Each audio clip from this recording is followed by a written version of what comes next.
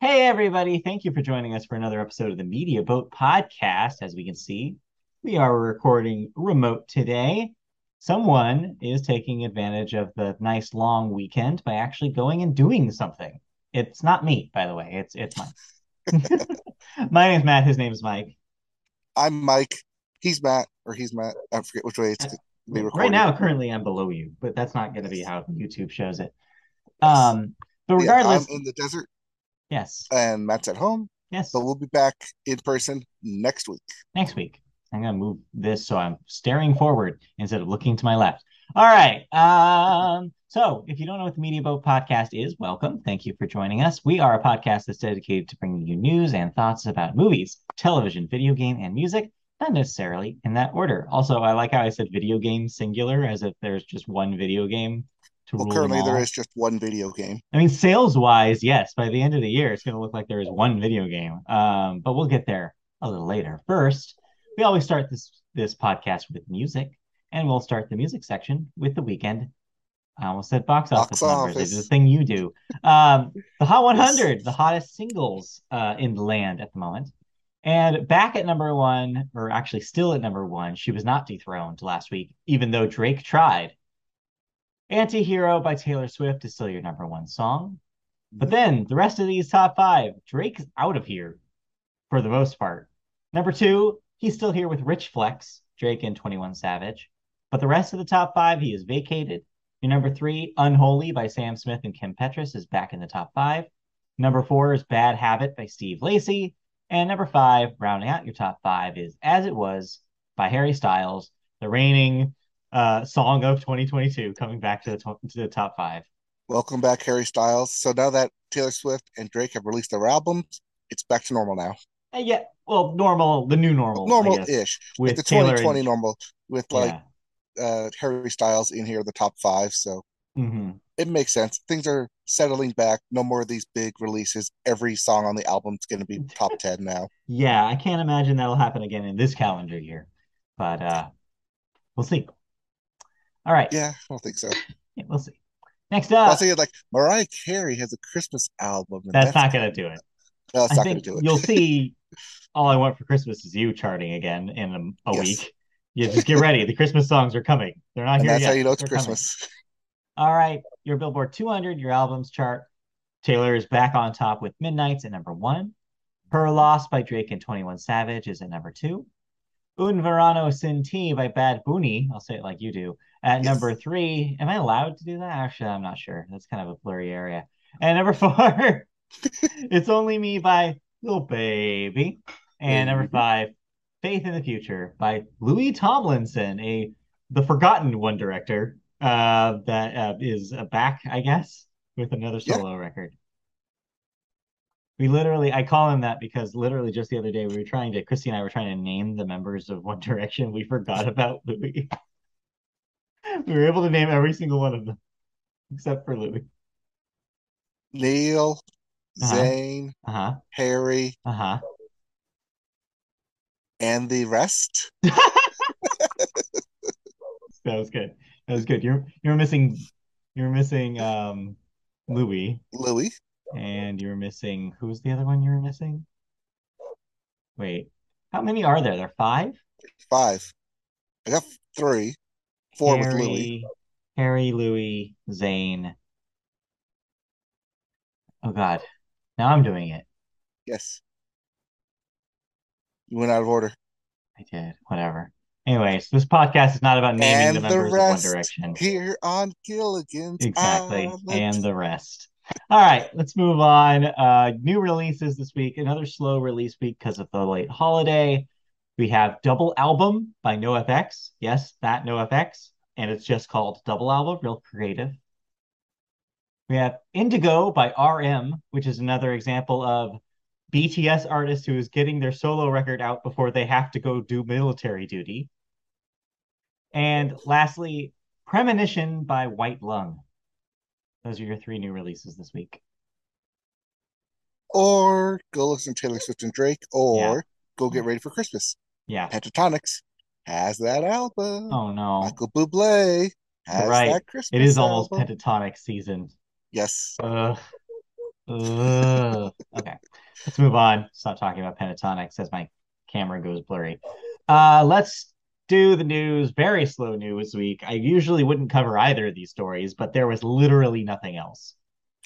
Um, Thanks to the Thanksgiving holiday. except for a bunch of people that are trying to rehabilitate Chris Brown's career, but I ignored those stories and I threw them in the garbage where they belong. Let's move on.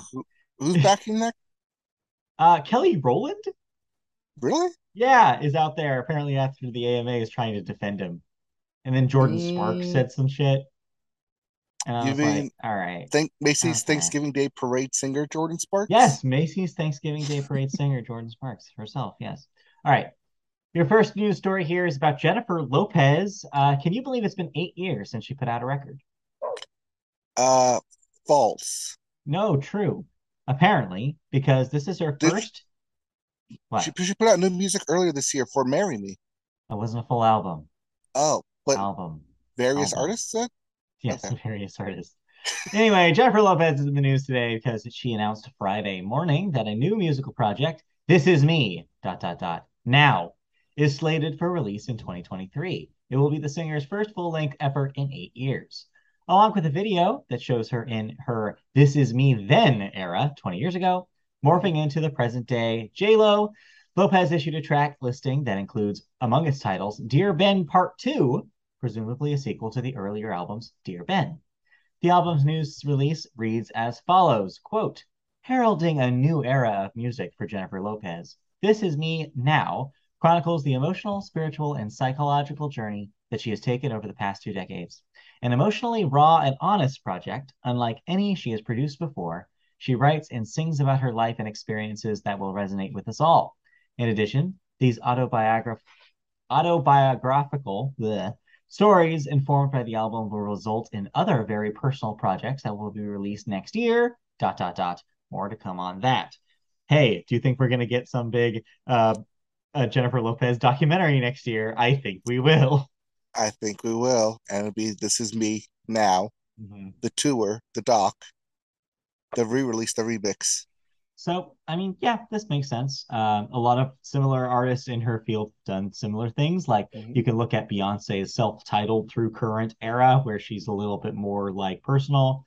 You could even look at her husband Jay-Z's album 444, where he made a big deal about like I'm gonna write like autobiographical songs again. You can also look at Taylor Swift's career recently and how she's leaned in towards the telling these stories, personal It's kind of stories. the new thing for artists is to do multimedia now, especially That since too. digital's make it a lot more easier. That I don't want to say TikTok and YouTube, but Yeah. just um, producing these documentaries has become a lot more easy, more affordable, especially for big name artists. That Yeah. sure, why not throw them together? Yeah, honestly, this makes a lot of sense with where she's at in her career. She's been doing this for a while, Mhm. and I'm sure she has a lot of stories to tell. And also, it's an interesting time in her personal life as well. Kind of a lot of full circle themes happening. So, sure, this is the time to do this. We'll see how the music is. That's the real question now. It's like, what does this thing sound like? I mean, Now, she already did the Super Bowl, so what more do you where'd she need? go from there? Yeah, well, where are you going from there? What more do you need when you've done a Super Bowl halftime show? I don't know. We'll find out. Well, she's done half of a halftime show. She did it with Shakira, Right. so half of a half. A half half. Yes, All right, let's quarter move on show. to our second stories here. Jennifer Lopez is no stranger to the AMAs, the American Music Awards, and they happened this week, last Sunday, at the Microsoft Theater in Los Angeles, and were hosted by Wayne Brady. In case you're wondering about the big winners, Taylor Swift was the night's big winner, taking home all six of her nominations. Bad Bunny led the pack of nominees with 8 nods, ultimately winning two. He was followed by Beyonce, Drake, and Taylor with six each. The Weeknd, Adele, and Harry Styles each had 5 nominations. Important to note here, The Weeknd, this is one award show he doesn't say no to. This year's awards show introduced some new categories this year, including favorite Afrobeats artist, K-pop artist, rock song, and rock album. Wait, you're telling me that the AMAs have never had a rock song or rock album category? Really? Man. Because we only done pop? That's weird. Hey, ask Dick Clark. I mean, you can't ask Dick Clark, but ask the ghost of Dick Clark. What's up with that? You mean Ryan Seacrest? Ryan Seacrest is not the ghost of Dick Clark. It's not like he Uh, possessed him after he died. Well, he's the spirited version of him. interesting theory. Hmm. Anyways, while favorite touring artist and soundtrack made a comeback after being excluded during the pandemic for obvious reasons. Mhm. Lionel Richie, who has won 17 AMAs throughout his prestigious career, received the Icon Award. Stevie Wonder, Charlie Puth, and Ari Lennox performed a medley of songs from Richie's extensive catalog. Pink also was there, paying tribute to Olivia Newton John, who, of course, died last Oh, August of breast cancer. So I did not watch the AMAs. And again, I don't usually cover them here on the podcast. But here we are on a slow news week. And hey, congratulations to the AMA winners. Sure. Why not? congratulations to the winners. One step closer to Grammy season, Yeah. as nominations should be coming out next week in December. We already got the nominations. Oh, that's we got the nominations last week. Yes, That's how forgettable they were. You literally yes, did not remember. We already did the Grammy nominations last week. that's right. Wow.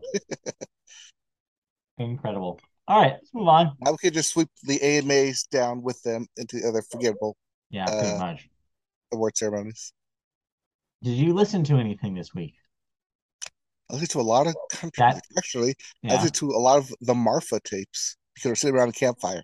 Oh, And what yeah. do you do with this around a campfire? This is the Marfa tapes. You listen to other people sitting around a campfire. Makes sense to me. Yes. Well, there you go. I did not listen to anything new this week, so I got nothing to talk about. So that means we can move on to video games, our next section here. Hmm. First up in video games are the new releases for this week. World of Warcraft players, you have a new expansion, Dragonflight, this week, only on PC, of course. The Night Witch, good name, like night, like K and I. So I don't know what's up with that.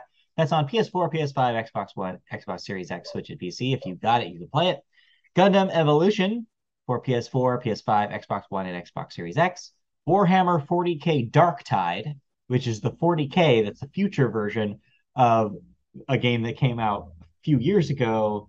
Warhammer, what was that? It's something called Tide. It's something Tide, and I forget what the subtitle Crimson was. Tide? No, it was not Crimson No, Tide. that's Alabama. Yeah, that's college football game. No, I don't remember. But yeah, this is a sequel of sorts to that, but in the future. Future Rats. Get ready for Future Rats. That's on PC.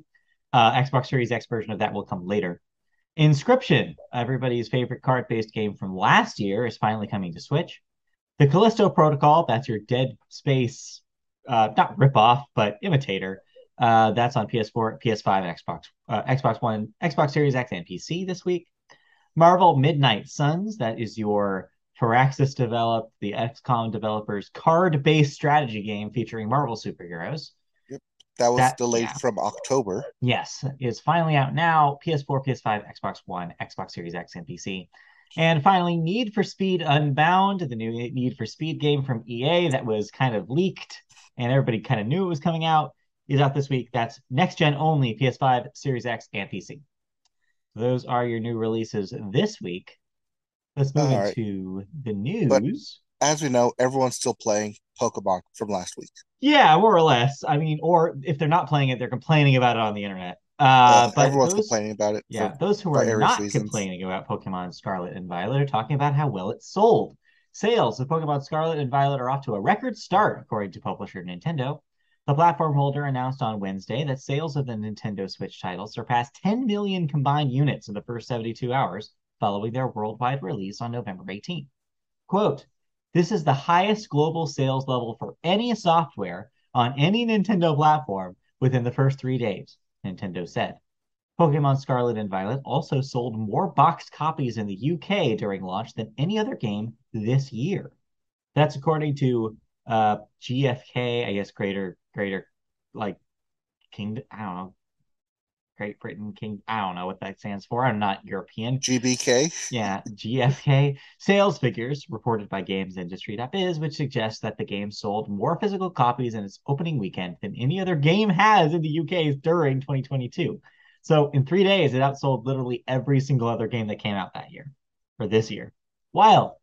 The previous highest record was FIFA 23, came out earlier in the year, but Pokemon Scarlet and Violet sales were reportedly up 4% compared to EA's football game or soccer game for us Americans, despite being on a single format, just on Switch. So it sold really well, is basically what you need to know. That's the news story here, and it will probably continue to sell strongly. The question is that does this word of mouth, maybe as negative as it is, maybe spread to a point where maybe it No, stops? no, No, it won't. Because it's especially with the Pokemon. holidays coming up, it's Pokemon.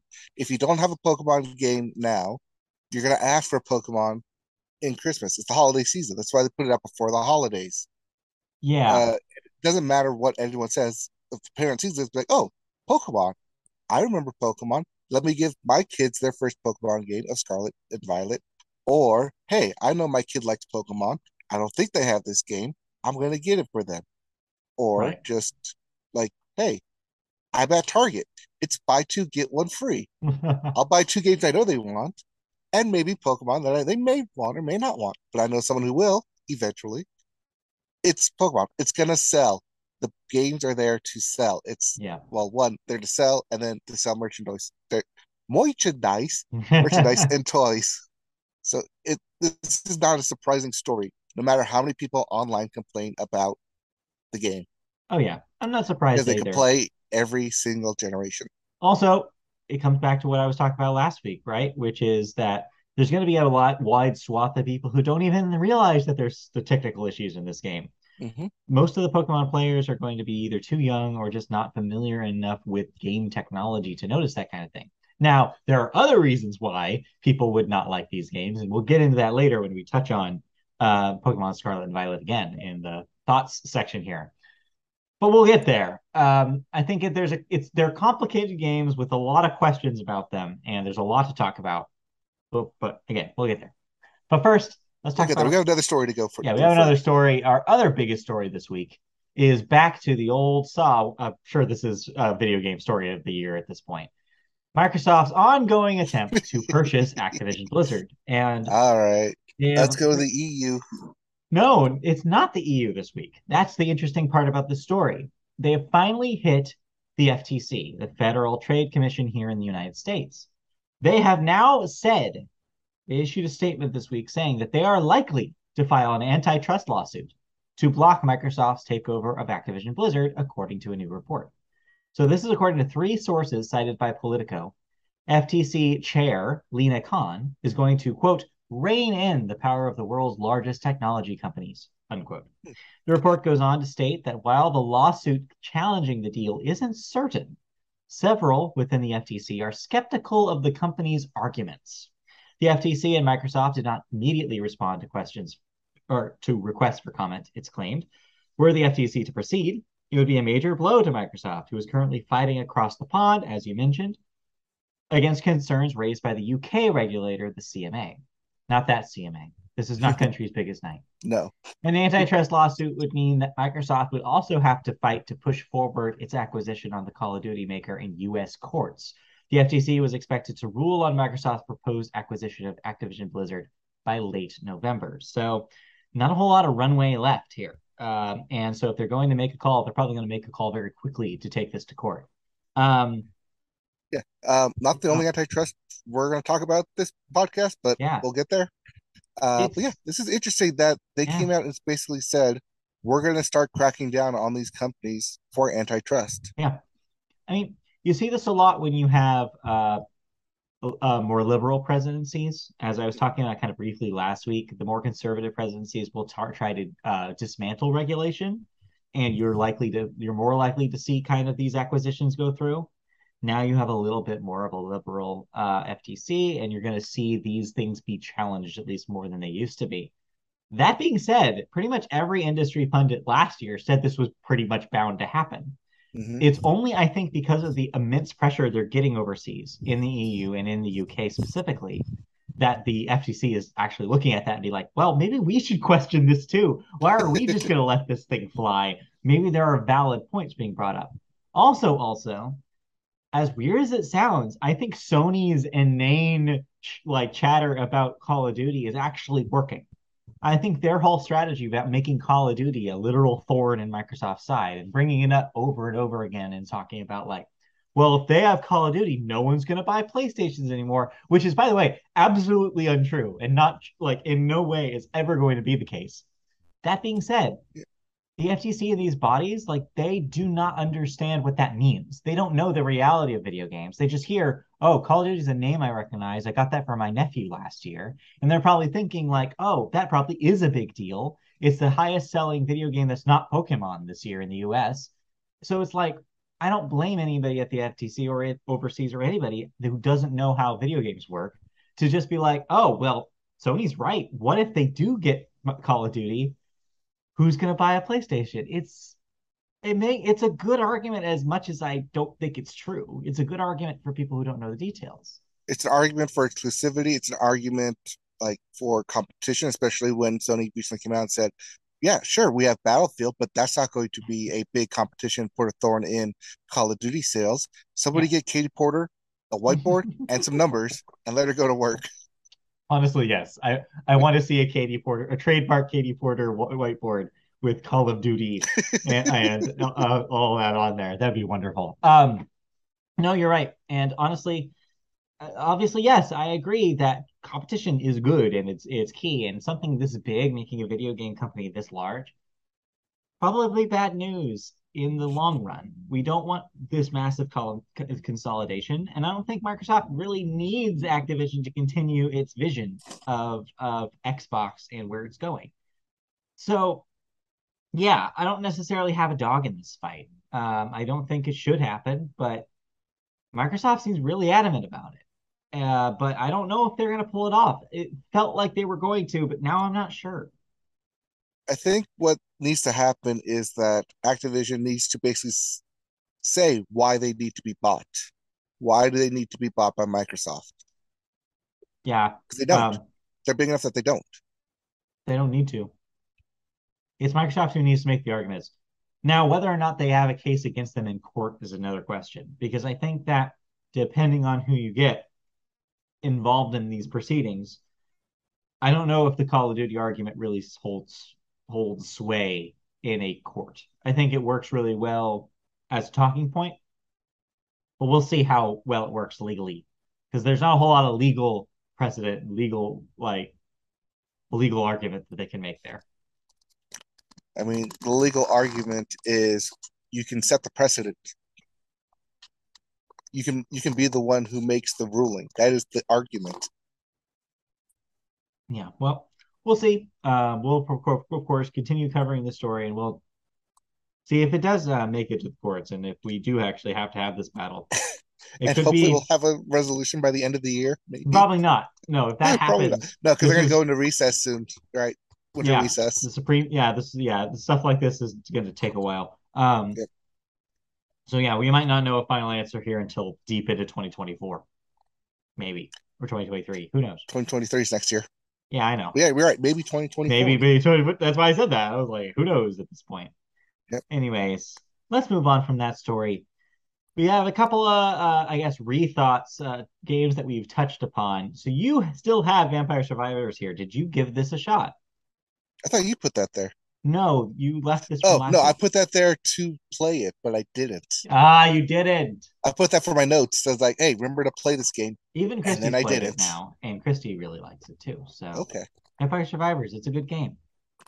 Yeah, you That's want why I to, put that down there because I was like, reminder, like, make sure you play this game so you have thoughts on it. Christy, what do you think about Vampire Survivors? It's so fun. It's like a PC game that I played when I was like a little kid because I didn't play video games when I was a kid, and so I was like, oh my gosh, this is like what I played when I was like I had a CD-ROM that was like 100 fun games, and most of them you put like push the arrows. Yeah, it was good. It was good. We were talking about it, was like, yeah, it does feel like something you found on a Flash site in 2003, and but it's deeper than that. There's a lot to unlock. I've unlocked like five new characters the last round I played. I lasted long enough to finally play one of the levels 30 minutes, which makes death chase you, literal death, and then death killed me. I was like, oh man. Yeah, that game's fun. It's cool. And there's a lot to unlock and a lot to discover.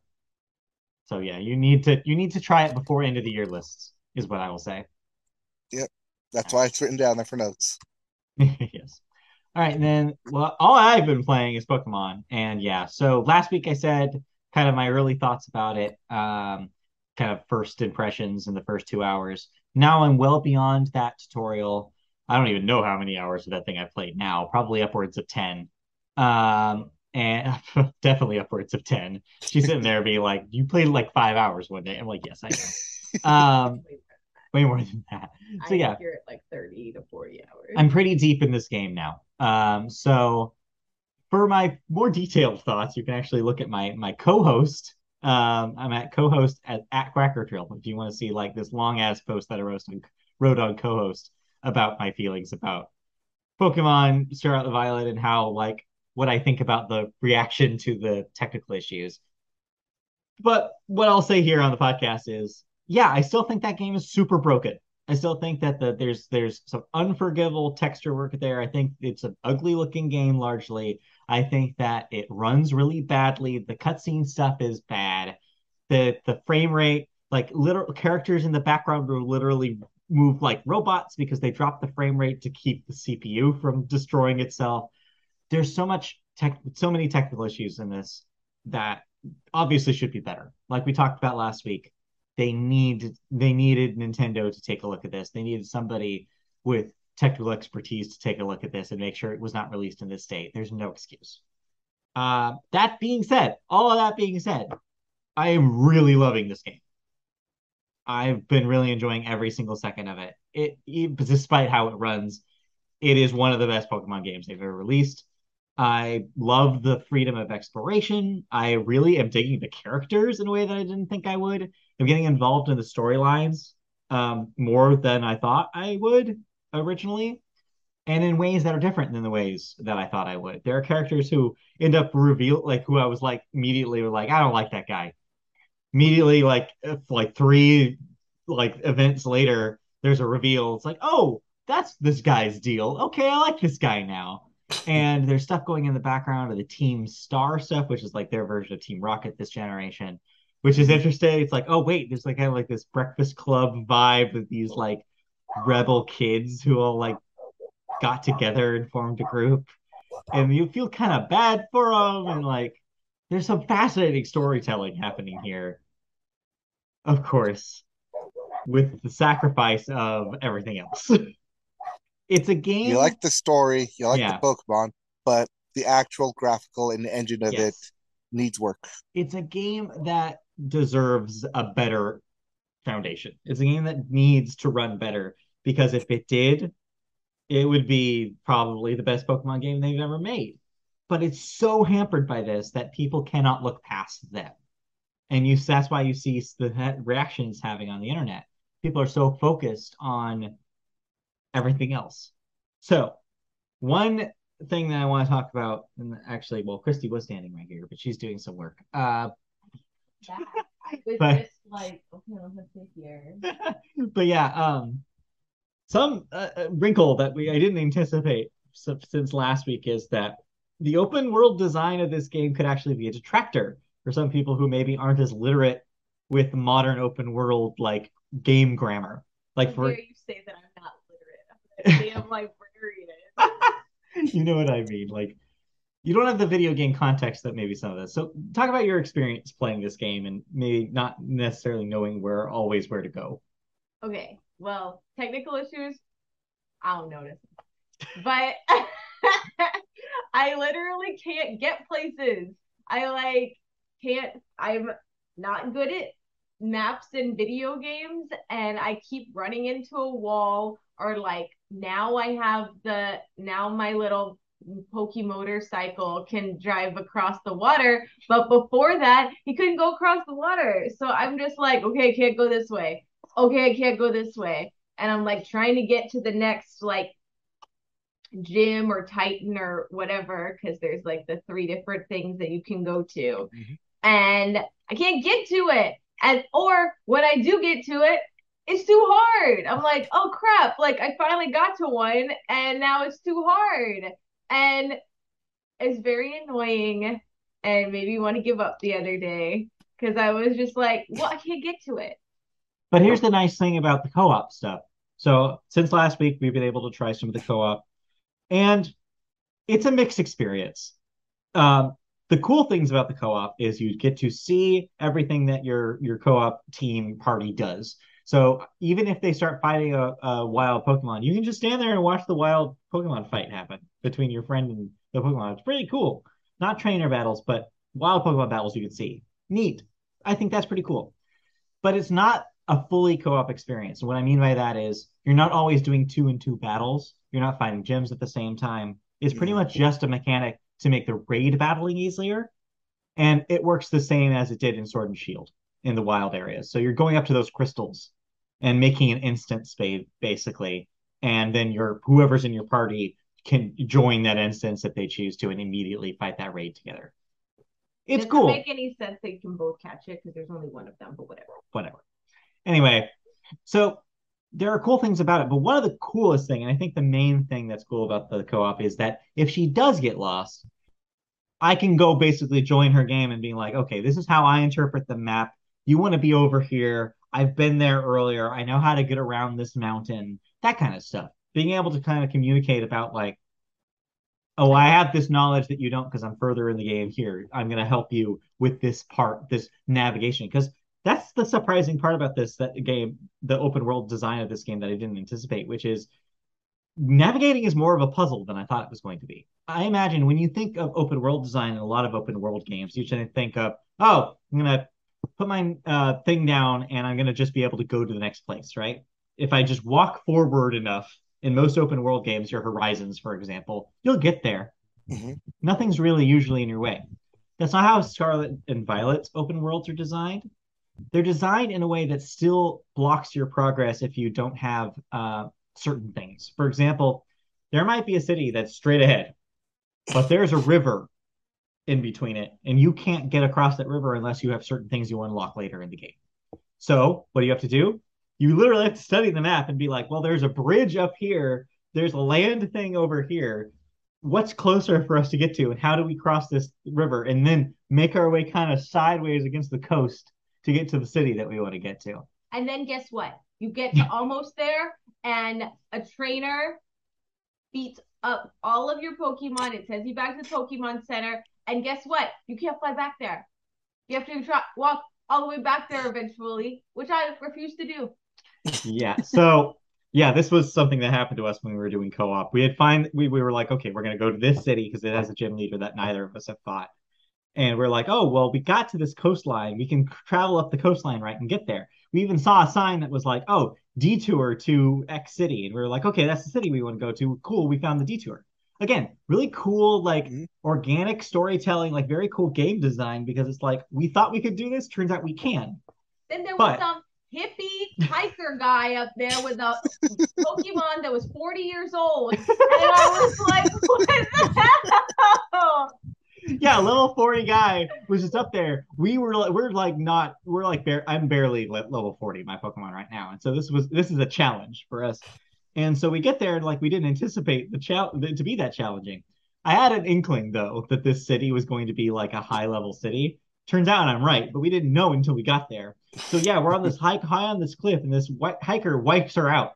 And you automatically, when you're wiped out, go to the last Pokemon Center you heal. It took like 40 minutes to get there, and it drove us all the way back. I cried. So anyway, I was so sad. Anyway, my point here is that this is equal parts fascinating and frustrating for me because I feel like it's fascinating that Game Freak was willing to make a game like this, willing to actually make like Pokemon like challenging again, but in a different way than it was challenging before, right?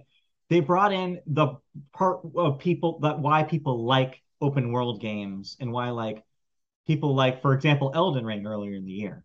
Again, I go into this in that co-host post, but I'll reiterate it here, which is like, you know how the conversation about Elden Ring when it came out was like, it's an interesting Dark Souls game because it lets you bail if something's too hard. Mm-hmm. Similar here, except almost the opposite. For people who want that challenge, Pokemon Scarlet and Violet offer it by saying, hey, if this path you're taking is too easy, go the other way. It's the opposite of the Elden Ring. And it's like it's fascinating what they've chosen. But the place where that backfires is what Christy is talking about here. If you do not have open world context, if you haven't played games like this, navigating an open world is hard. And I get why. Even though I had More that like context. closed world, Mhm. am I right? Close. Yeah. But yeah, it's like Like, anyway, so it's interesting. It's interesting having like if you don't know necessarily how to navigate an open world, if you're like, oh well, how am I supposed to get around this obstacle? How do I go over this mountain? Do I go through this city? Kind of thing.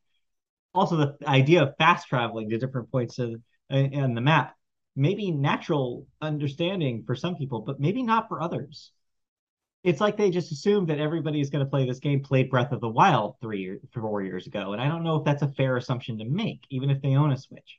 this game is just like play is going on Bearhood. Yeah, but that's also like where open world games have been gone in the past couple of years. So they're Yeah, expecting people who have played open world games, and this may or may not be in their first experience with yeah. it. So I Although wonder, being a Pokemon game, they probably should have guessed that, though. yeah, that's what I'm saying. Is I wonder what this part of the reaction is. It's just that it's so hard to find people talking about the game here because the discourse is so much about the The technology. technology. Yep. So yeah, I don't know. I just wanted to take a moment to actually talk about these things as games because I feel like that's getting buried lately. But yeah, so that's our experience with Pokemon Scarlet and Violet. Like I said, I really enjoy it. I think it's really cool. This is definitely on my top 5 this year. No issues. Technical issues be damned. I still think there's a lot to like here, and I think that they're worth playing. But God, it needs a patch. God, anything for a patch just to make something smoother about this. Unless they're just fundamentally like this, and maybe we'll never see it. Yeah. Yes. Um. Also, Also, there's no Also, clothes. oh yeah. Also, we talked yes, about this we last talked about week, that last time. but yeah, it's very frustrating that they're limited. That you're not allowed to change your outfit. It's just Yes, you must stay in school uniform. yeah. Like I feel like the accessories I bought, like I bought some accessories for my trainer, and like now I feel like I don't need to buy anything else. I'm like, I've done it. I'm done. I'm done customizing it. I look the way I want to look. It's fine. I'm done. Which is frustrating because in Sword and Shield, I change my clothes all the time, like literally Hmm. every time, because there was like a ramp up to it. There was stuff that you had to like save like 100,000 monies for that I ended up buying. Like, oh, this nice leather jacket. Yes, I want the nice leather jacket. Like, can't do that here. It's just not the same. But May I have closing thoughts? yes, okay, yes. Yes. Christie's closing thoughts on Pokemon Scarlet and Violet. I wish it was Kalos. Yeah, we really like X and Y. It Yeah. was so good, and it was not too hard, and it was cute and perfect. And I had my little Zap Tender, and that's Pikachu. That's Pikachu, in case you were Um, wondering. and everything was great, and Yeah. now it's not. I don't know. I really like this game. I'm having a lot of fun with it. I may be the only person saying that by the end of this year, but I'm okay with Now, that. are you liking it because you got license plate? I do love my little license plate, which is my Tropius. She falls asleep literally every time we stop moving. It's adorable. And she just has the hardest time versus anybody. She's just like, she's not a good Pokemon. That's the thing. I was hoping that this would be the generation that they actually buffed Tropius, that Tropius would get better stats. No, no, Tropius is still an awful Pokemon, but that's why I love them so much. They're the underdog, and I always root for the underdog. And their fruits are just hanging off their little chin like this. You just want to grab one of those bananas and eat it. You just want to eat it. You just want to eat their fruit. It's just they're adorable and perfect. But only twice a year. Only twice a year. All right. Anyway, we need to stop talking about this and move on to other Yes. things to wrap this show up. Yes. So One bit in video game news. yes, Marvel Snap had their 1 month video, like yeah, town hall kind of open video, sure, where they announced some new updates coming, okay, including the chance to get new cards by pinning them. They have a new system of acquiring a new currency for everyone who's like gone to like the pool 3 and pool 4s above, like okay, 1,000 plus where I'm at right now. To where if you're looking for certain cards but are having trouble trying to pull them mhm. from the collector's cache, that you'll be able to pin a card and purchase it with that extra currency eventually. Neat. So That's neat. yeah, this is instead of them having different packs, but Mhm. I think it's definitely good because there are certain cards I'm trying to find, but I also don't want to keep like leveling up myself and like facing tougher opponents until I get like the certain card. But I So also don't know when I'm going to get it.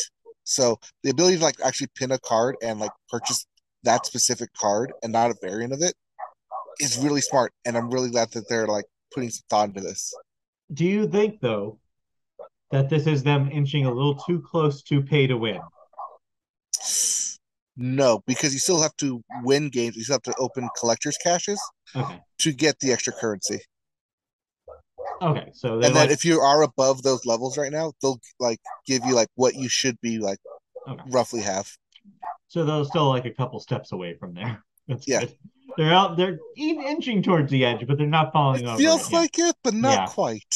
So it's a clever little in between that they're trying to pull here. Yep. But hey, I mean that's good for people who like the collection aspect of Snap.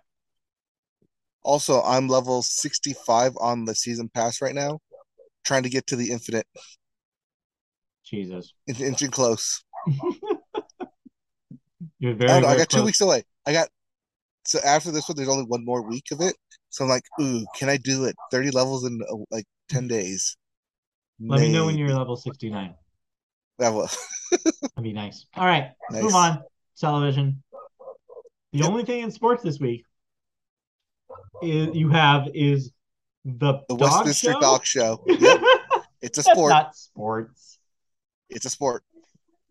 Oh, they're sporting breeds, she says. So yes, if you in case you didn't watch it, the Winston French Bulldog was your best in show this year, and No, he was such a Winston cutie.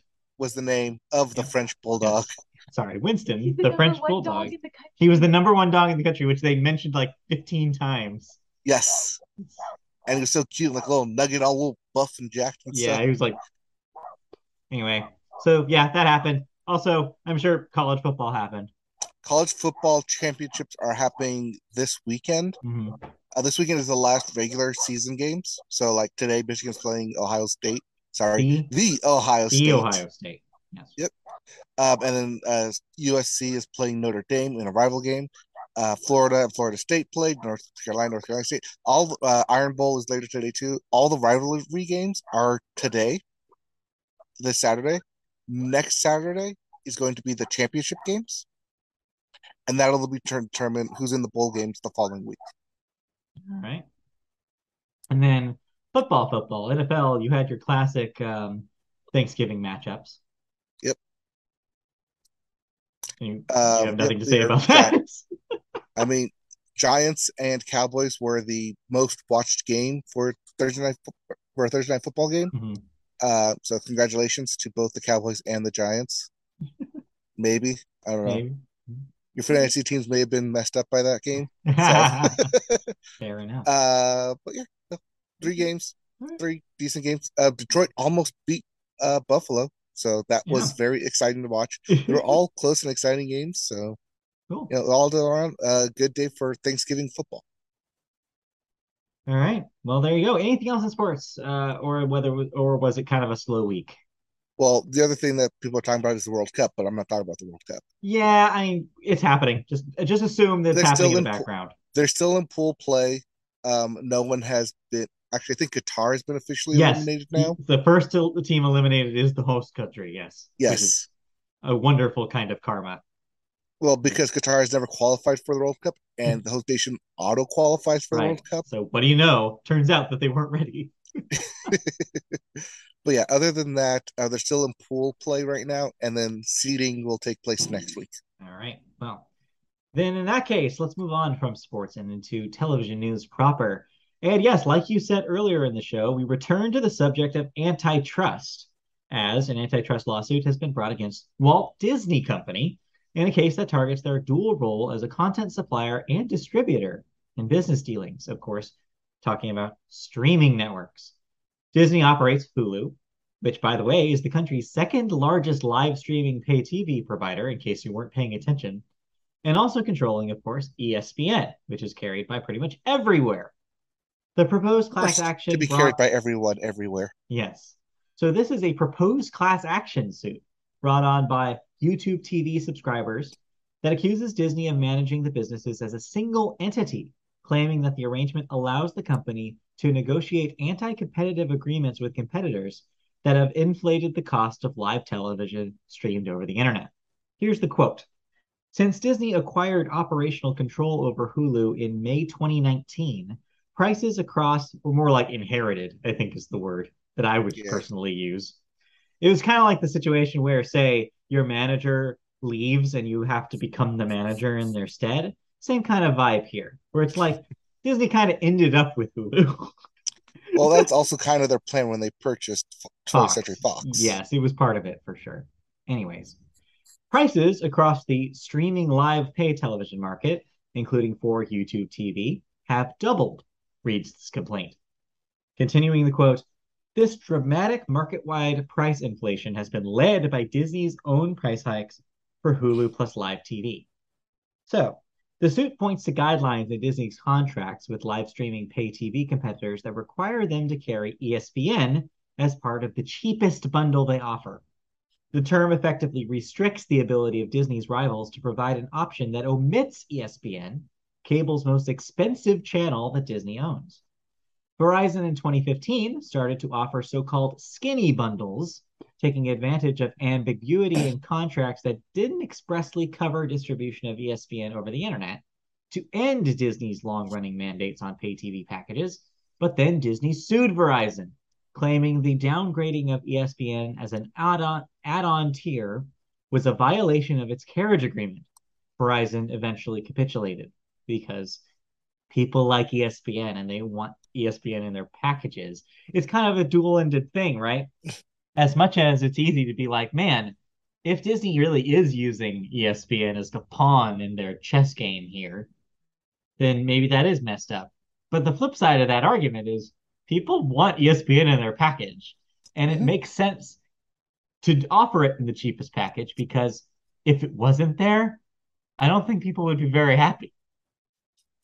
You know what they should do? Create a competitive sports network I, that doesn't fold like yes, NBC Sports or yes, Fox Sports for any of them, so yes. so easily. But ESPN does have the foothold. They have the college games. They're exclusive to them.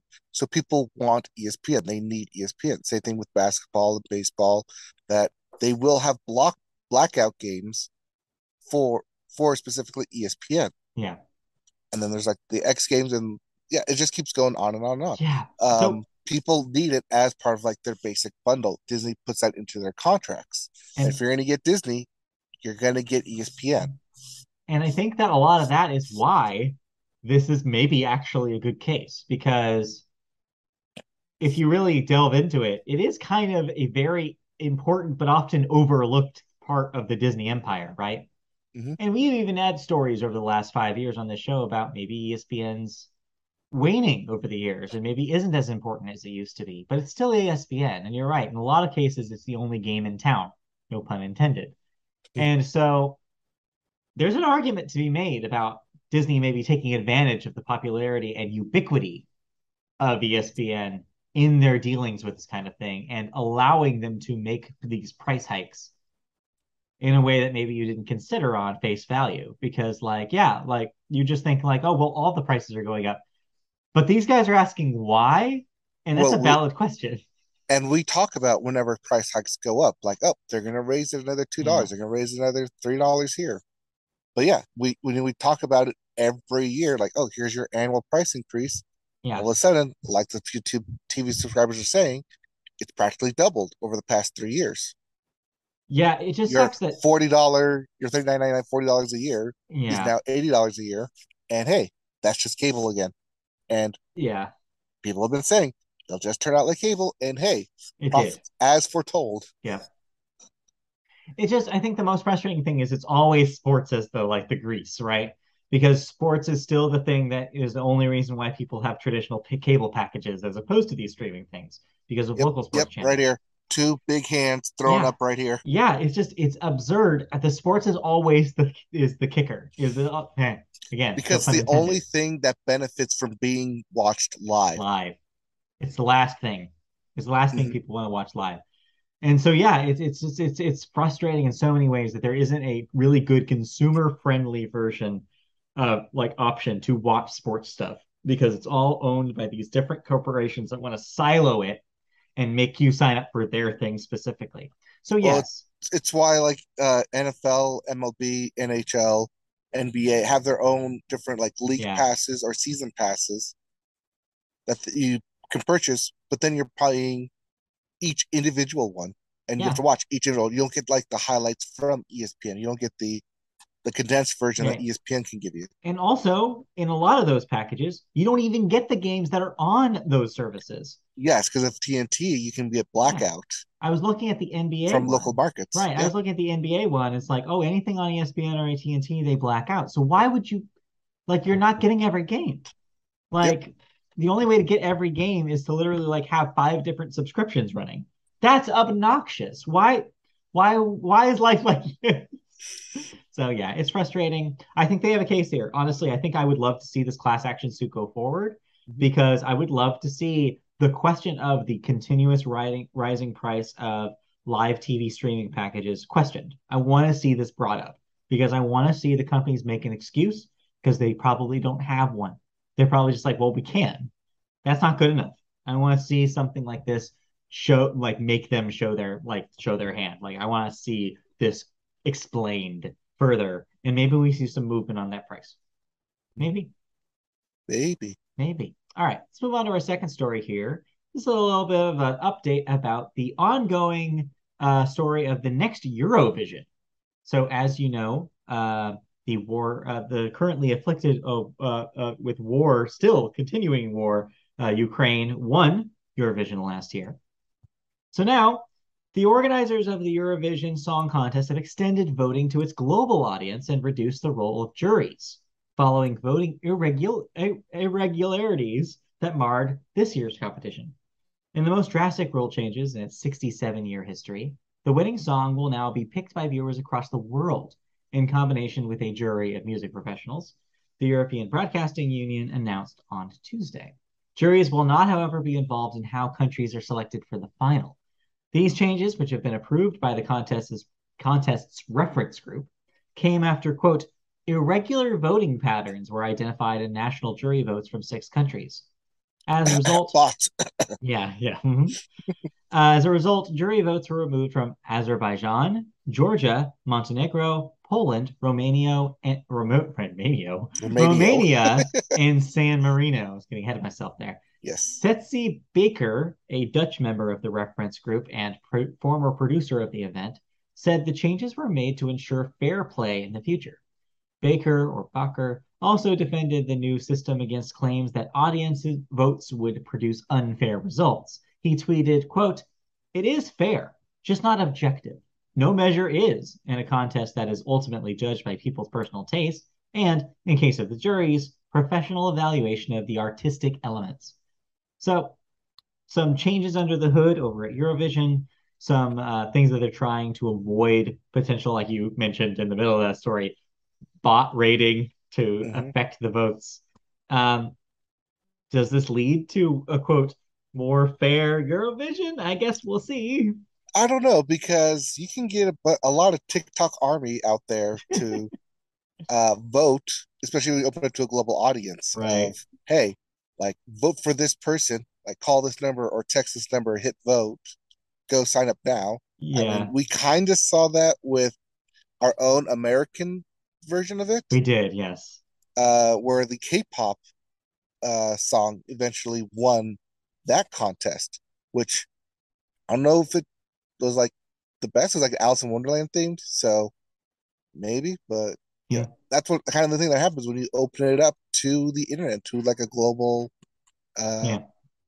a global contest. You're just saying So that you, does it still become Eurovision though if everyone is allowed to vote? I mean, yes, because the competitors are still from Europe largely, right? Yes. Right. So yeah, I don't know.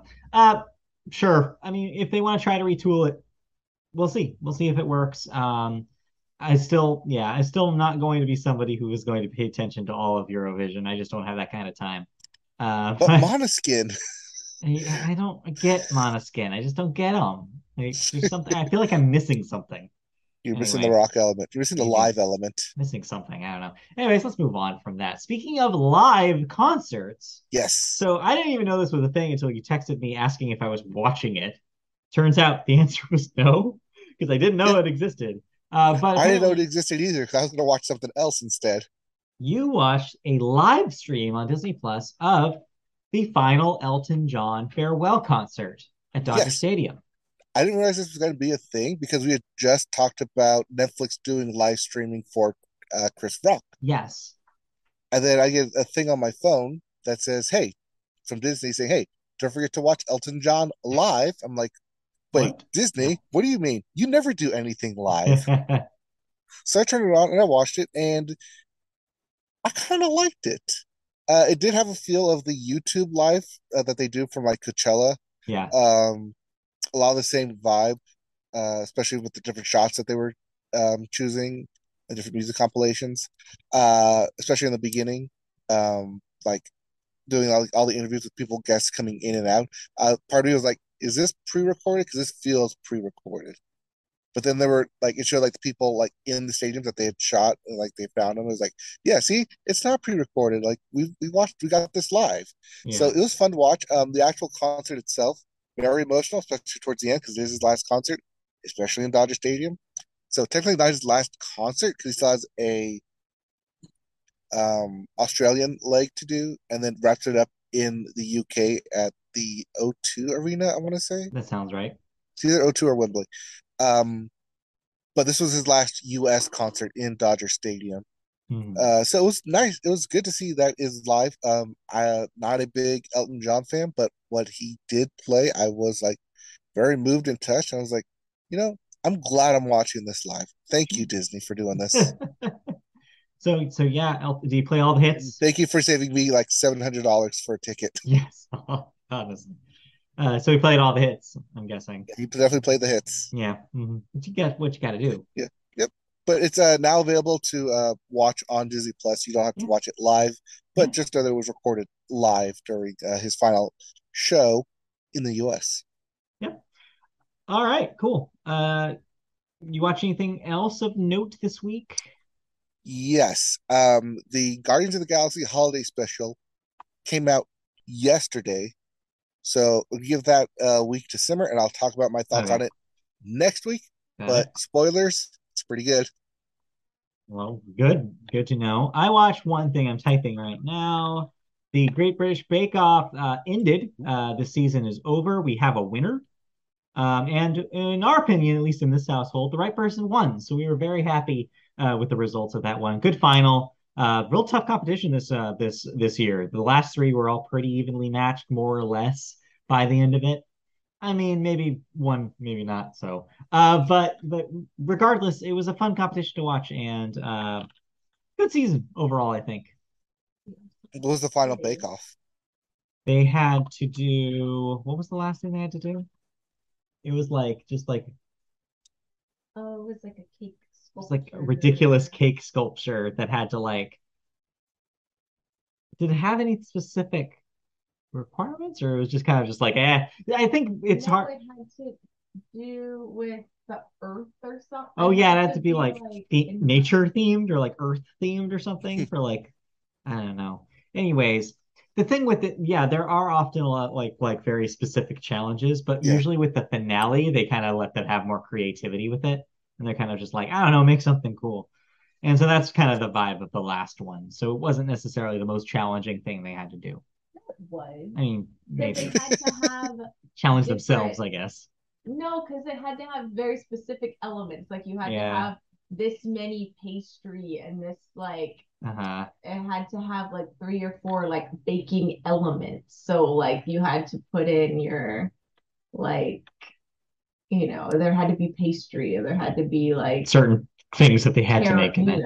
whatever, chocolate or Anyways, whatever. if you've seen the Bake Off, Anyways, you know more or less what to expect. But yeah, yes. overall, good season. We had fun time with it. Trying to think. Oh yeah, tournament champions. Jeopardy wrapped up. So Yes. we now have a Wrapped up on winner. Monday. Yep, we have a winner there. What a great tournament. I mean, Hmm. trust me, I will be talking about this at the end of the year because this has been some amazing television on Jeopardy this year, and I definitely think It's made my top five. Who knows where it will end up? Although I will say that Final Jeopardy question was too easy, I think. I mean, yeah, you're always gonna hit an easy final every once in a while. But yeah, it was a good tournament, and we think the right person won. Hmm. Anyways, yeah, what else? What Yes. else? What else? I think those are the two major things for us this week. All right. So I was wrong last week. Andor finally wrapped up this week. I might finish it.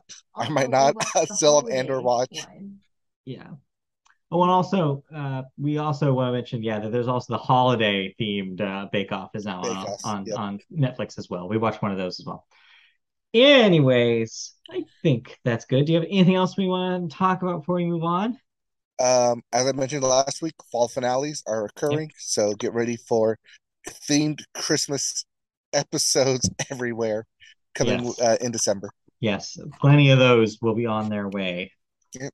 But in the meantime, let's move on to to cancellations and renewals. We just have one show this week that is getting renewed. The Devil's Hour, or as I like to call him, the Devil, is probably getting renewed for season 2 on Prime Video. Getting 2 seasons on Prime Oh, Video. sorry, yes, plus 2 seasons. Yes, Yes. 2 more seasons of the Devil's Hour. Then we have one death to talk about real quick. Millennials, get your hankies out. Jason David Frank, age 49, the original Green Ranger from the Power Rangers. Yep. Yes, that's He a was sad also the one. White Ranger Well, yes, as the story and the Red goes. Ranger Yes. and the Red Ranger Yeah. and then the Black Ranger. Yeah. Just go through the Yep. timeline for us who don't know. Yes. But yes, definitely hit a chord with a lot of people nostalgic for that era of the Power Rangers for sure this week. Definitely a sad one, especially young, 49. Yep. But Basically at the time became the face of Power Rangers, even though he wasn't absolutely, yes. one of the original members, but he was definitely the longest running Power Ranger and showed off his martial arts skill, was like a Yeah. five level 5 black belt, I Yeah. want to say, as his own like dojo, Yeah, it's that's karate it's studio. I'm glad you mentioned that because yeah, he was the one that kept coming back for the future seasons and was just like he was Hmm. the one who played ball with them more than anybody else, which was cool. Yep. So yeah, good. I mean, yeah, what a career, but like yeah, sad to see him go at such a young age. Yeah, especially 49. Yeah, 49. It's rough. Yeah, because they just did a 30th anniversary special. They did, yeah. Yeah. Yeah, rough. Anyway, let's move on to our last section here, which is movies. And we always start the movie section with the weekend box office numbers. Your Yep. number one film this week is still Black Panther Wakanda Forever, another $66.4 million. That's sitting pretty at 287 domestic. Number two, The Menu, with a debut of $9 million. I didn't realize this was getting such a wide release. Yeah, I guess so. There you go, The Menu. And number three, The Chosen Season 3, Episode 1 and 2. What is happening here? Do not know. This Do is a not ask me. television show. I guess they got a theatrical release this week. I want to say this is anime, It's but probably anime I if we don't know. don't know what it is. I want to say it's anime. Well, it made an 8.7 million debut this week. See, so it really goes to show you how many people who saw the movie this week were just seeing Black Panther. Yep. Number four, Black Adam, still hanging on, $4.6 million. That's at 157.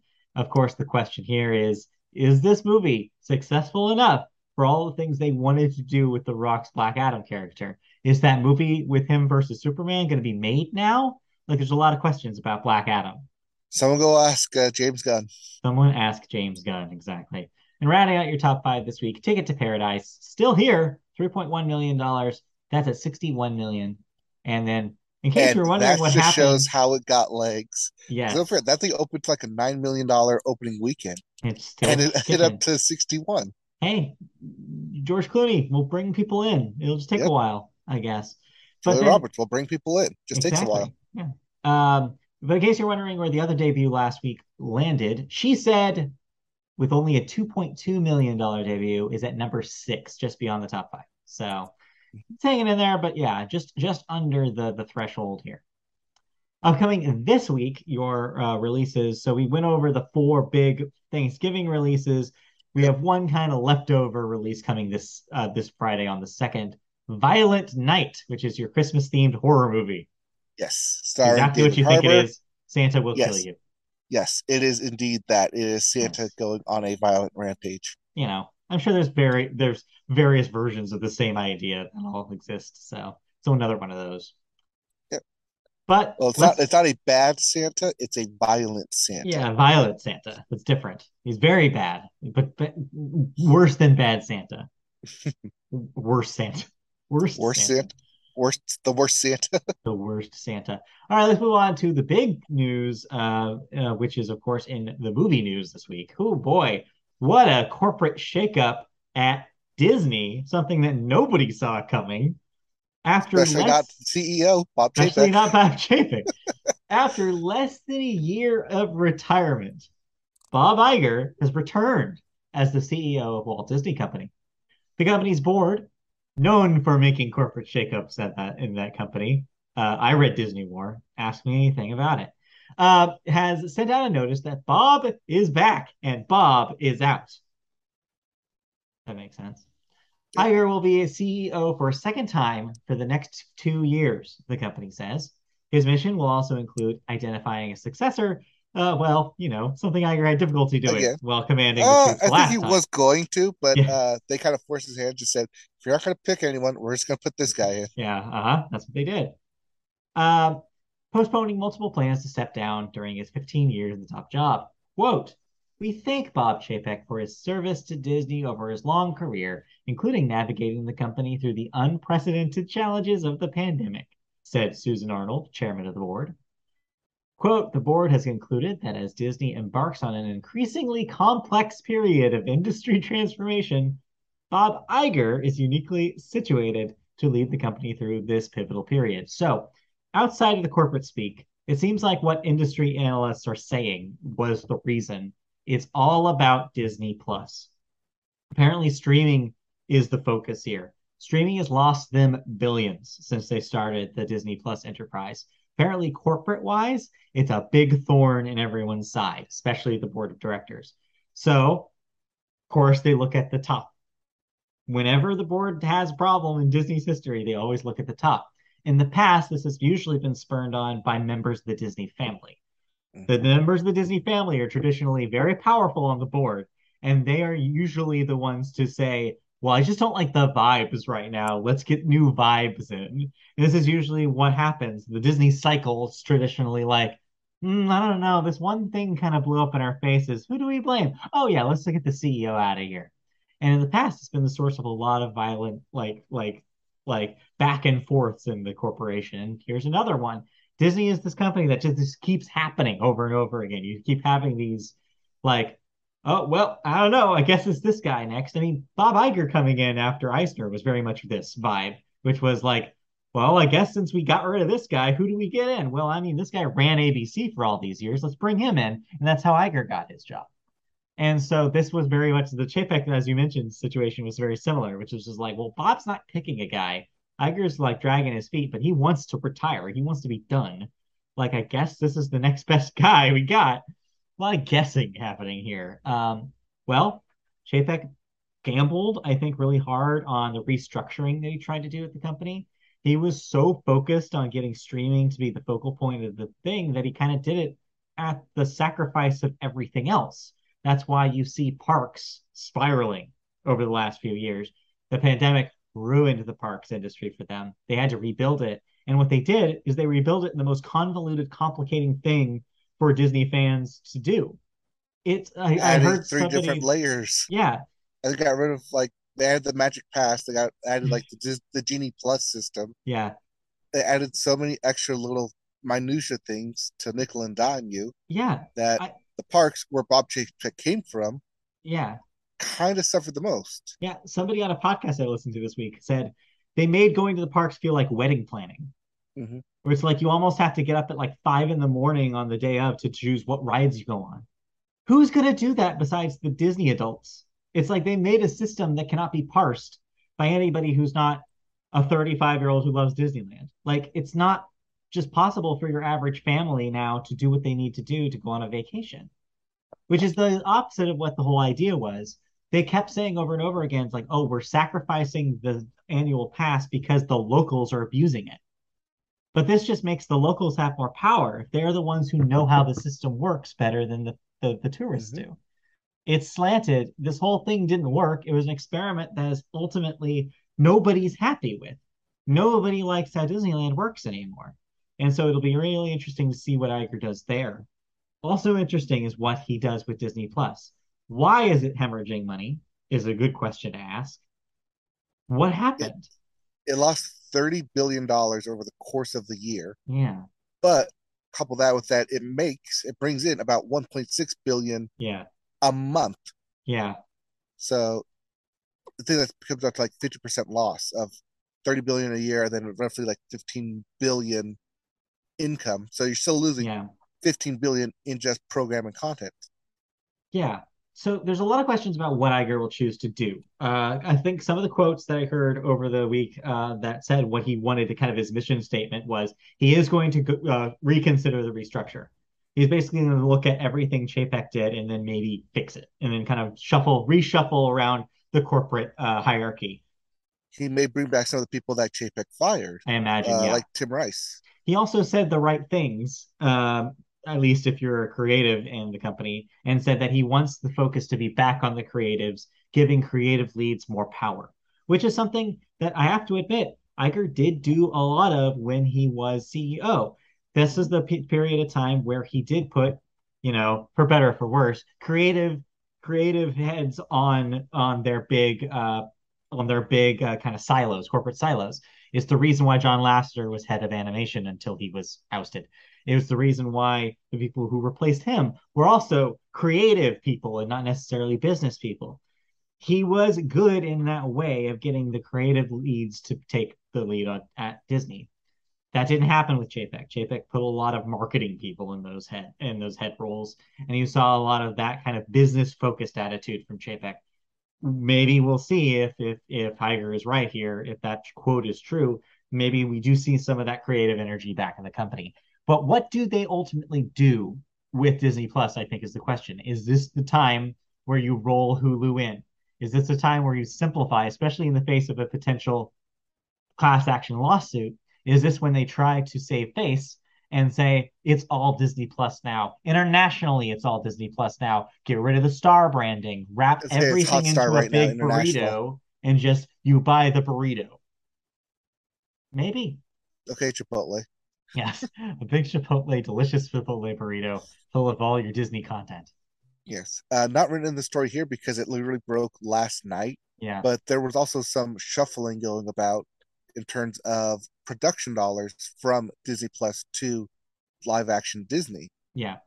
In terms of like shows being premiered on the Disney Channel, so they become Disney Channel budget, Mhm. even though they were sequels or shows primarily made for Disney Plus. So it should have gone to Disney Plus budget. Yeah. Some Disney accounting going on, Yeah. I or wonder if you Mickey Mouse accounting. I yeah, think. making some real Mickey Mouse accounting going on. Yes. Yeah, no, I think you're right. I think you do see like maybe some changes about where things happen, because I think the Disney Plus focus maybe did some movies a disservice. We can ask ourselves for the rest of time how well a theatrically released Turning Red would have done.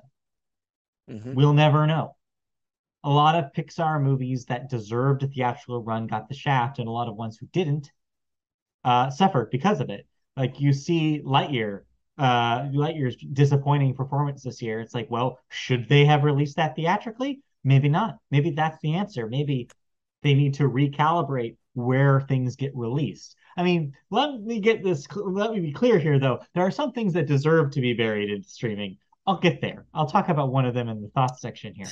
But there are other movies that are probably debuting on streaming that do deserve other places. I think something could Mm-hmm. be, as you're talking about, a bigger hit on cable, for example. Then maybe they're going to take more advantage of the different release areas they have in the Disney enterprise instead of just saying, well, everything's on Disney Plus because of course it is. Right, because we've talked about on this podcast, even on Disney Channel, um, of the animated shows being cut, of the live action shows being cut, that they're just going to a lot of repeats, a lot of shows, new shows going to Disney Plus to try and Yeah. get those streaming numbers and win the streaming wars while ignoring cable. Yeah. One of their like bare bones base instant money. It's Yeah. money like generators. Yeah. I mean, they know what works now. Revenue. Why can't I think of the word Revenue, revenue? God revenue, damn it. revenue. So yeah, I think that there's a lot of questions about Iger taking back over. There's a lot of questions about where Chapek made the wrong decisions and why, and like yeah, and like ultimately, do we see a different look for Disney in the coming years? How does this affect Marvel and plans going forward for that enterprise? Like, there's a lot of questions. So we'll see what happens when he takes the steering wheel back. But I think ultimately the question then turns to who's next. Again, It's Iger's always been got who's to next pick with Iger, though. somebody. He has to do it this time, though, because somebody has to succeed him. He's got 2 years now. He's got a deadline. Does he make it? Does he finally convince Kevin Feige? No, there's no way Feige takes that job. It's not. He doesn't want it. I know he doesn't want it because he's No. running all parks. No, he's fairly interested in Marvel. Yeah, I think he wants to focus on his bread and butter. I don't think he wants to run that company. That's the thing about He Disney. does have to deal with Yeah, Star Wars with Lucasfilm right. to create a new trilogy. Yeah, but even going back to the Disney War era, like '84 to 2004, the recurring sentiment to this day and back then was nobody wants to run Disney. It's an impossible task. It's like being the fucking president. It's too much stress. It's too much power. And the people who do it are routinely burned out, just like the president. And they come out on the other end of it being like grayed out remnants of who they were before. It's why Iger tried to retire so many times. So yeah, it's a job that nobody wants. It's a largely thankless job. Except for And Michael Eisner. Bring no, him back. even Eisner came out of that thing scarred. He was ousted by the Disneys on the board. Like Yeah, but nobody while he came was out running looking it, good. he was doing this thing. He was doing his thing, but nobody came out looking good at the end of it. Oh, you've disappeared. Nope. Well, Mike is figuring out his camera. There it is. But yeah, so there's a lot of questions about the future of the company, but this shakeup. All I'm saying is I want to read the next book. I want to read the book Yes. about this Disney thing. World War II. Yeah, Disney I don't Wars 2. know. I don't know what you call that, but yeah, we'll see. Streaming Anyways, Wars. yeah, the streaming Disney streaming war. Disney Plus war, just call it that. All right, let's move on to our second story here. Way less drama here. We're talking about the beginning of award season as we are here with the Spirit Yes. Awards. The Independent Spirit Awards announced its nominations on film on Tuesday morning, where the Daniels' Everything Everywhere All at Once led the tally of nominations with 8 nominations. Yeah, it Eh, did. Yeah, it well, did. I'm sure we'll Make me hash this dance. out at the end of the year podcast we do for movies, but again, I know I'm outnumbered, but I Yes. just didn't get it. Anyways, right behind that was Todd Field's Tar with 7 and Charlotte Wells' Aftersun with 5. Some of the big surprises were a complete shutout of Darren Aronofsky's The Whale and Brendan Fraser, its lead actor. Other notable omissions were Danielle Deadwyler's performance in Shinoye Chukwu's Till, in addition to James Gray's Armageddon Time and actor Jeremy Strong. A24 led the tally for all studios with 24 total nominations, with Focus Features at a distant second with 9. The winners were chosen by members of Film Independent and will be announced on March 4th, 2023. Television nominees will be announced on December 13th. So, do you think this starts an early trend? Do you think Everything Everywhere All at Once does well in other more mainstream award shows, or is I this an think independent so. spirit kind of movie that No, you I think it see does. gets a But I small think you also circuit? see that skew from Yeah, A24 having 24 nominations to yeah. Focus Feature having 9 because A24, I think this year, literally put out a film every single month. It felt like every other week was an A24 release. So the question then, I guess, is like, do you see is this the pivot point for A24 where they become less of a we're in this niche market putting out these niche films to no, we're vying for the Oscar or we're going for it this year? I mean, it's hard to say because they started off just like Annapurna, Yeah, and we love both of those companies, yeah. especially like in this content they created and what they're producing right now. But yeah, this does feel like it's the Miramax turn into being more Ooh, of a yes, I do we know have to talk about them? Do we have to talk about that as the I know that's the precedent, but do we have to talk that's the about precedent Miramax? though. That's the precedent though. I know. Anyway. So yeah, early hints at what we might be looking at for award battles going forward. But Mhm. we'll wait and see because some heavy hitters came out last week, as we talked about. The Fablemans is going to be on everybody's tongues here in award season. Yes, but Didn't like it saying that. didn't That really sounded work for gross. Spielberg last time with West Side Story. It was there, but it He was wasn't there. award Didn't winning. win, but it was there. Well, no, it won the one award Yeah. for supporting actress, but that was it. Well, we'll see as we get closer and closer to award season. All right, let's move on to movie thoughts. Real quick, I know we talked about it last week, but I did not get in a Glass Onion screening yet. We are going to see it on Sunday. So I will Okay, be able to talk about Glass Onion next week. I'm probably gonna see it. Tell me where you're going. I might see it on Sunday as well. We're going up here in Long Beach. I mean, you want to come up here and see it with us? We haven't bought the Maybe tickets yet. because we'll talk after. But Yeah, yeah, let me know. We I'm haven't trying bought to the see tickets. Glass. I was trying to see it on Wednesday, but couldn't get to it. And I kind of want. I'm getting a lot of good buzz from it, so I want to see it before it comes on I'll make Netflix a decision Yeah. in right now. December on the Oh, 25th. Chrissy says you need to make a decision right now because she wants to buy them right now. Oh, there's plenty of seats. Don't worry about it. We looked. Why do you You think we're seeing looked? it on Sunday? Okay. There were limited seats for last night and today. So we are like, maybe we should just do the matinee show. Anyways, we can't do this while we're recording. Anyways, Yes. hold on. Anyways, yeah. Give us 5 minutes. Give us 5 minutes. We're almost done with the show. All right. Let's wrap Anyways, you up the actually watched show. something. Yes, with thoughts. And oh boy, do I have thought. I'll try to be brief because now I know we don't have a whole lot of time. But what I will say, I unfortunately made the choice to watch Disenchanted on Disney Plus. This don't get this confused with Disenchantment. It's very different. Yes. Disenchanted is the sequel to Enchanted, the Amy Adams vehicle from 2007, which was Disney kind of an early example of Disney kind of making fun of themselves by making a movie about a princess who gets transported to the real world, New York City, and has to basically deal with a fish out of water scenario, being a princess used to magic, faced with the very real New York City and the life that accompanies it. Of course, at the same time as some of the elements of her magical land invade, and she has to deal with the repercussions of that as well. A really solid, funny movie. Very popular when it came out. Well reviewed. I remember really liking it. My parents really liked it. It was a universally loved kind of film.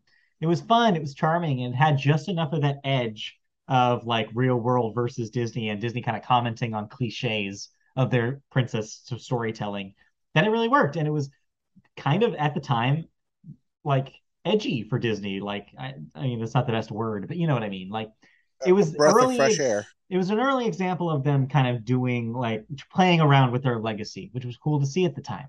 They would do it more as you go on. Mhm. Disenchanted is none of that. Disenchanted takes all of the charm of the original one, throws it right out the door, turns it into more of a musical than the first one was. The first one was kind of bookended by musical elements.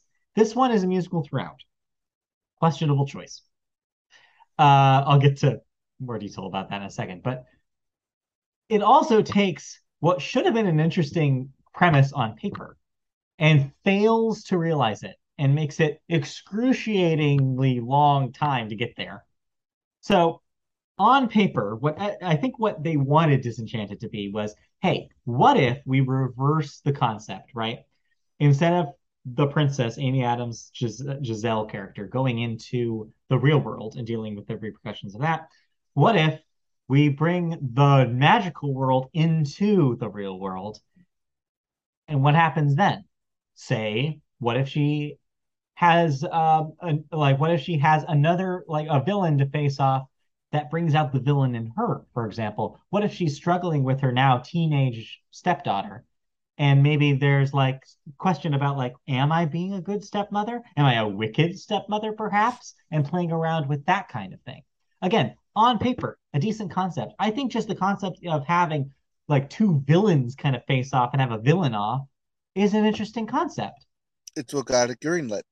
That's probably what got this movie greenlit. And you have one 4 or 5 minute song that takes advantage of this concept. And I think it's the one song that works. And I think it's the one like set piece that works. I think it's the one sequence that works in this movie. And the rest of the movie has to write around it. They had to build a structure to support this one idea, and the structure does not hold. It takes So it's not a 30. Frozen then. No, Frozen had the same concept though, no, but it's very different than of Frozen. building around one song and changing their whole thing. Frozen worked. They figured out a way to make Frozen work. This does not. Yes. This fails. It Okay. takes 30 like long minutes for anything to happen in this movie. There's a lot of setup happening. Then once you're there, it's not that interesting. The stakes aren't that high. The rules of the world are super confusing. And again, the songs that are peppered throughout that just bloat the time to a obnoxious 2 hours that feels way longer are not even that great of songs. They bring in Alan Menken and even Stephen Schwartz to do the lyrics here, and they don't pull it off. Like I said, there's one song that is decent. There's another song that gives Idina Menzel, who ironically did not sing in the first movie, which again, as my dad said back when that was released, why did you cast Idina Menzel and not have her sing? Here, they take advantage of her being by making her sing a lot, and I mean a lot. The song that they give her here sucks, but they really have her belt. It's like Wicked status belting that they get out of Adina here. Like it is if Let It Go and Defying Gravity had some sort of awful child, it is a monster of a song that's just stuck in the middle of this movie like nothing. It's like, what are you doing here? A lot of questionable lyrics. Stephen Schwartz not on his A game here. A lot of very forgettable ballads. A lot of like, all right, let's get to it kind of feeling. And ultimately, by the end of it, it's just like this wasn't really funny. This wasn't really charming. Like the special effects are mixed. The performances are blah. Amy Adams doesn't get to be the charming character she was in the first one because half the movie she's turning into an evil stepmother character, and so you don't even get that charm of that fish out of water vibe. Gone. Mm. It's such a weird choice, and we did some digging about the writer, and she's, I guess, somebody who used to work on Once Upon a Time, and it currently actually recently sold a pilot for a spinoff of Once Upon a Time, and that is 100% of the vibe you get here. It's very like low budget, very rink-a-dink operation kind of vibes to this thing, and I just do not understand. It must have gone through so many revisions to get where it is, and it just never was going to work. I think they just put this thing out because they were like, well, this is the best we're going to get this. It doesn't work. And it was super disappointing to watch. Does it feel rushed to production then? I think a little bit, especially some of the visuals. As I mentioned, some of the visual effects are really mixed. Uh, it has the vibe of it's shot like a Netflix thing, even though it's on Disney Plus. A lot of Right. centered shots, a lot of blah color design. Christy was pointing out throughout the inconsistencies with makeup and like costume design being really questionable too. Like there's just the look of this thing is really weird and boring compared to the very vibrant color. The one thing I have to say about this, and the weirdest part for me is the last thing I'll say about Disenchanted is there is more hand drawn or at least emulated hand drawn animation in this thing than Disney has done in probably a decade. They put a lot of work for some reason into actual legitimate hand-drawn animation in the bookends of this film. There's a lot in the beginning, there's a little bit kind of towards the end, and there's more in the end. More so than they even did in the first film. They kind of played around with that idea back then as well. Mm-hmm. A lot of it. And you definitely, and here, this is the mistake. It's just like how there's that rule about never put a better movie in your movie because it's distracting. We Yes. talked about this on the podcast. Also, don't put a bunch of great live animated scenes in your movie that is live action, because then you're thinking the whole time, what if this was animated? What if they made a movie like this? What if Disney made a movie like this again? And then you just have to remember, oh yeah, they won't. So did they blow the budget on that? Maybe. Because it just makes you wish that you were watching a different movie every time that they showed something animated here. It looks better than the faux animated stuff in Rescue Rangers earlier this year. I swear. It's legitimately good.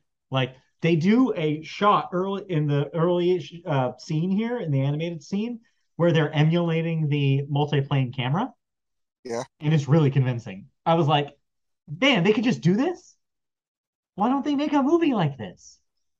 What are we doing here?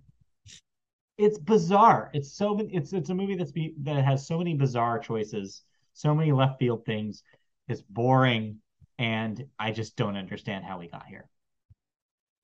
Well, So I'm sorry you had to go through that. yeah, I'd say it's a pass. Even on streaming, just don't bother. If you like that first movie, don't taint your memories by watching this. It'll make you question, as we did, whether the first one was good or not. I feel like it probably is, but So you didn't even do a double feature for it. no, we just don't have that kind of time. All right. but yeah, just maybe pass on Disenchanted. It seems like a missed opportunity and something uh that shouldn't have been made in its current form. So that's All that. right. Well, You watch I it. didn't watch anything, but apparently we may watch Glass Onion, so we'll have that for Yeah, next week. maybe. We'll see. So yeah, I'll definitely talk about that next week. Do we have a fan question this week? Did we check the No, email? did not see anything. No. All Did right. not get anything.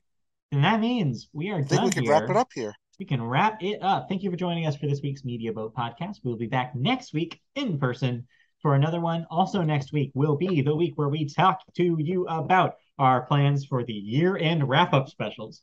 We, in case you're new to us, have five shows coming at you in the month of December. There are special episodes beyond our normal episodes where we will be breaking down our own top 5 lists of the best movies, video games, music, and television shows of the year. We will each have our top fives, and each of those shows will end with us choosing one thing that will be our favorite thing. Yes, pinky up, it's fancy. One Yes. thing that will be our favorite thing of that category of the year.